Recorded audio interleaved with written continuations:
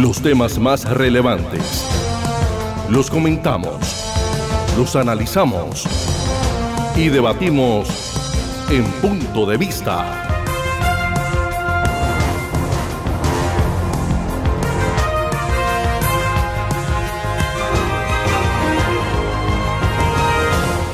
Avanzamos en Punto de Vista, 5:21 de la tarde de este miércoles 6 de septiembre. Vamos a entrar a analizar el tema del panorama político actual. Vamos a empezar por la gobernación. Ayer la W Radio hizo una entrevista a varios candidatos a la gobernación del Cesar. ¿A quiénes entrevistó y a quiénes no? Entrevistó a Alexandra Pineda, a Claudia Margarita Zuleta, a Katia Ospino, a Arturo Calderón y a Antonio Sanguino. 5 candidatos.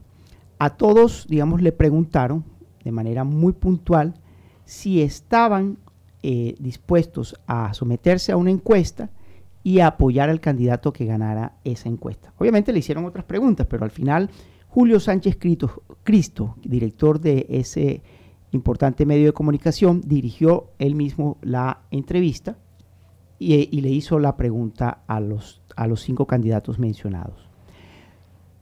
4 de ellos dijeron sí, nos sometemos a la encuesta y estamos dispuestos, en el caso particular de cada uno, a apoyar al candidato que gane.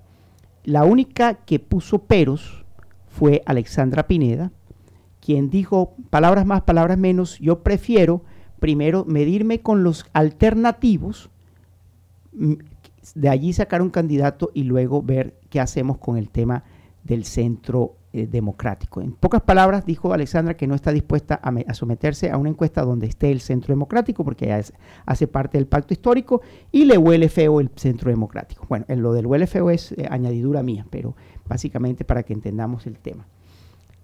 Y de esa entrevista me llama la atención varias cosas. Lo primero, las ausencias. Por supuesto, no llamaron a Elvia Milena y al contrario, el director del programa hacía énfasis en que se unieran en contra de esta casa, que la candidata de la Casa de Gobierno, de la Casa Génico.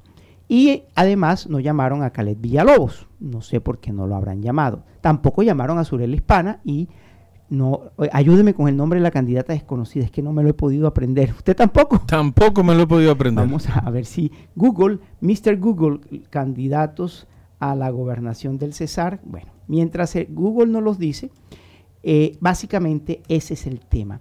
¿Qué tan viable es la posibilidad de que se unan estos 5 candidatos?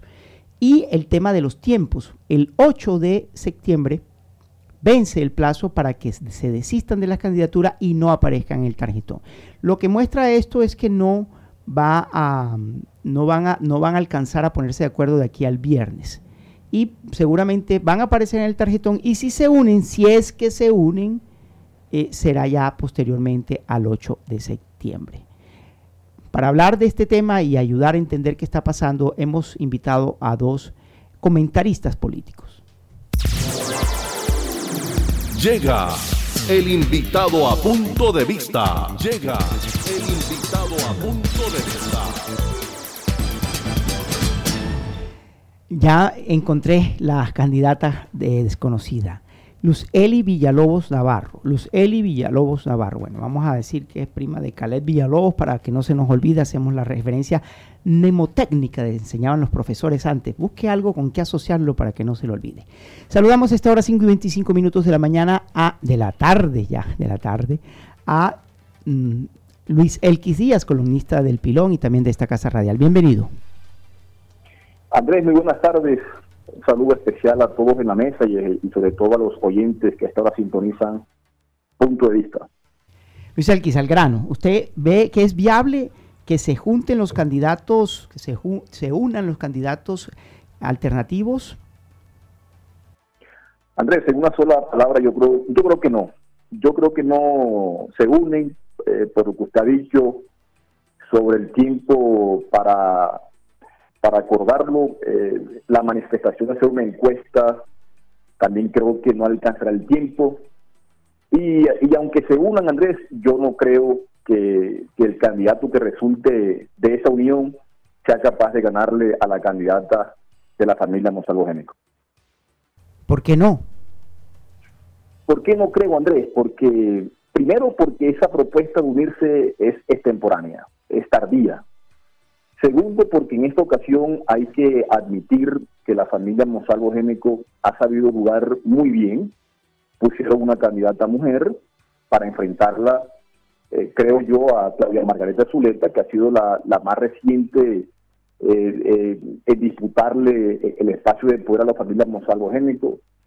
No han gastado mucha plata en todo este tiempo, no dejaron quemar a su candidata con antelación, por eso creo que la dejaron a última hora. Usted sabe muy bien, y los oyentes, que tantearon a muchos nombres y finalmente se decidieron por el de Milena. Entonces, aparte porque es una estructura que también tengo que admitir muy poderosa, donde están todos los congresistas del momento. Yo creo que del 100% de los aspirantes a la Asamblea, el 80% están con ellos. Asimismo, en el resto del departamento con los concejales y los alcaldes, indiscutiblemente, en el resto en todo el departamento lo llevan ellos, los Monsalvo Génico. Entonces, esta estructura política, que otras cosas en los últimos 12 años ha venido en ascenso porque han mejorado sus resultados electorales. Recientemente, Luis Alberto Monsalvo, que preso en su casa en este momento, le sacó una diferencia abismal a Claudia Margareta Zuleta, prácticamente la triplicó, y ya en el primer ejercicio Luis Alberto Monsalvo también derrotó ampliamente a Arturo Calderón, y así mismo pasó con Franco Valle, que también derrotó ampliamente a su contendor. Entonces, todas estas circunstancias y estos resultados, y entiendo que la política no es aritmética, yo creo que más allá de la juntanza, como la ha denominado Arturo Calderón, el que salga de allí no creo que sea capaz de vencer a la estructura Monsalvo Génico. Pero, Luis Elquis, vamos a profundizar en su argumento.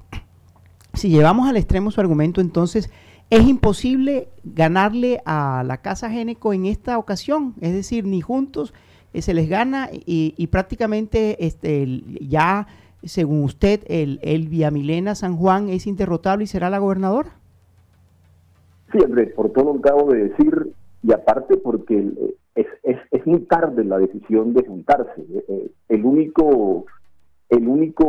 discurso más fuerte, mejor, que tiene todos estos candidatos que procuran derrotar a la Milena, el de Milena San Juan, es el discurso antigénico. Y ese discurso en un mes, o prácticamente un mes y medio que falta para las elecciones, yo creo que es un tiempo muy corto, mientras los Monsalvo Génico han ido aceitando la máquina, mientras han ido fortaleciéndose en los territorios, en los municipios, con una nómina amplia de candidatos a la Asamblea, con una nómina amplia en consejos, con un candidato muy fuerte para la alcaldía de Valledupar, Ernesto Orozco. Yo creo que todas estas circunstancias o estas variables se suman y harían muy difícil, la verdad, que le ganen al candidato de San Juan todos estos candidatos que hoy quieren juntar. Luis Elquis, usted, habla de, digamos, unos buenos resultados, victorias que ha tenido, en este caso, Luis Alberto Monsalvo, y que juegan esta, que suele ser una excelente, o por lo menos una buena ficha para la Casa Monsalvo, pensando en una candidata mujer, en este caso la doctora Elvia Milena. Pero en el otro lado, o hablando en ese contraste, los líos jurídicos que está todavía enfrentando el gobernador Luis Alberto Monsalvo, y tal vez algunos señalamientos por su administración en San Diego que ha tenido la doctora Elvia Milena, ¿no le puede eso de alguna manera también terminar restando a esta campaña? Anthony, buenas tardes. Decía Álvaro Gómez que el sistema o el régimen era más fuerte inclusive que el voto. Y más allá de esas circunstancias de las investigaciones judiciales del gobernador Monsalvo, en situación de presidio en su casa, y la candidata Elvia San Juan, ustedes saben que la justicia colombiana es lenta, timorata, y fíjense lo que pasó con Luis Alberto Monsalvo. Se hizo elegir gobernador y hoy tienen allí un encargado que prácticamente ha ejecutado todo el gobierno. Entonces, yo creo que eso a los Monsalvo Génico como que no les importa mucho. Y sobre todo porque saben muy bien que el sistema, su estructura es muy fuerte.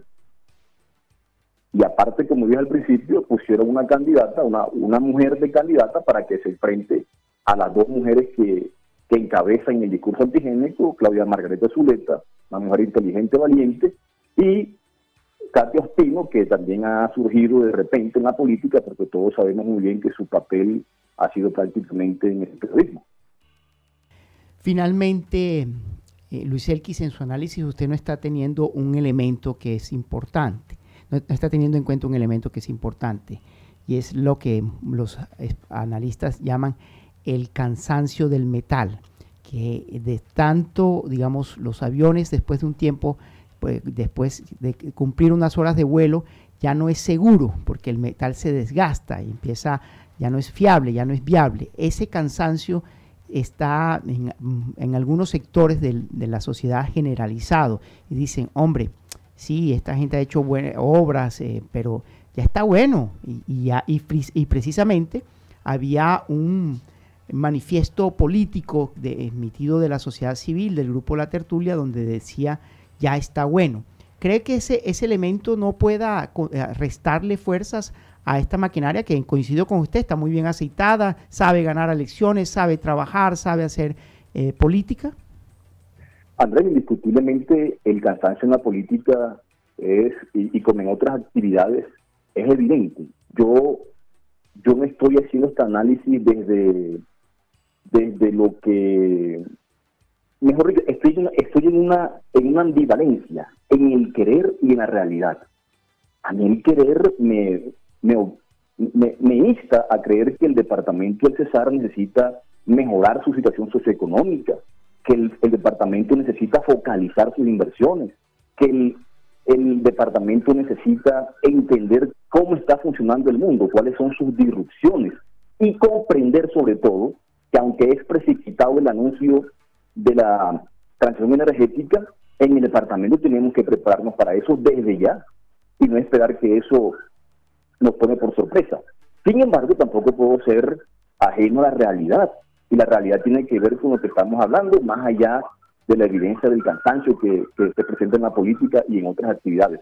La realidad es lo que estamos conversando, una estructura muy fuerte, una estructura aceitada, una estructura que tienen todos los congresistas del departamento en este momento, que tiene una nómina interesante de alcaldes, una nómina amplia de diputados, de candidatos a la Asamblea y al Consejo, y sobre todo, Andrés, que han venido creciendo. Fíjese, el desgaste no se manifiesta. En los últimos 12 años, la familia Monsalvo Geneco ha mejorado sus guarismos electorales, y en el último, Luis Alberto Monsalvo versus Claudia Margarita, fue una paliza, eso hay que decirlo ahí, porque ahí están los datos y ante eso no se puede uno engañar. Una diferencia de más de 180,000 votos. Entonces, bajo ese panorama, Andrés, yo concluyo nuevamente con mi ambivalencia, el querer y la realidad me muestra que hoy son prácticamente inderrotables. Bueno, esa es su opinión y vamos a ver si el 29 de octubre usted tiene o no tiene razón. Muchas gracias por estar aquí en Punto de Vista, Luis Elquis. Muchas gracias, Andrés, y evidentemente el 29 de octubre sabremos el resultado. Un fuerte abrazo.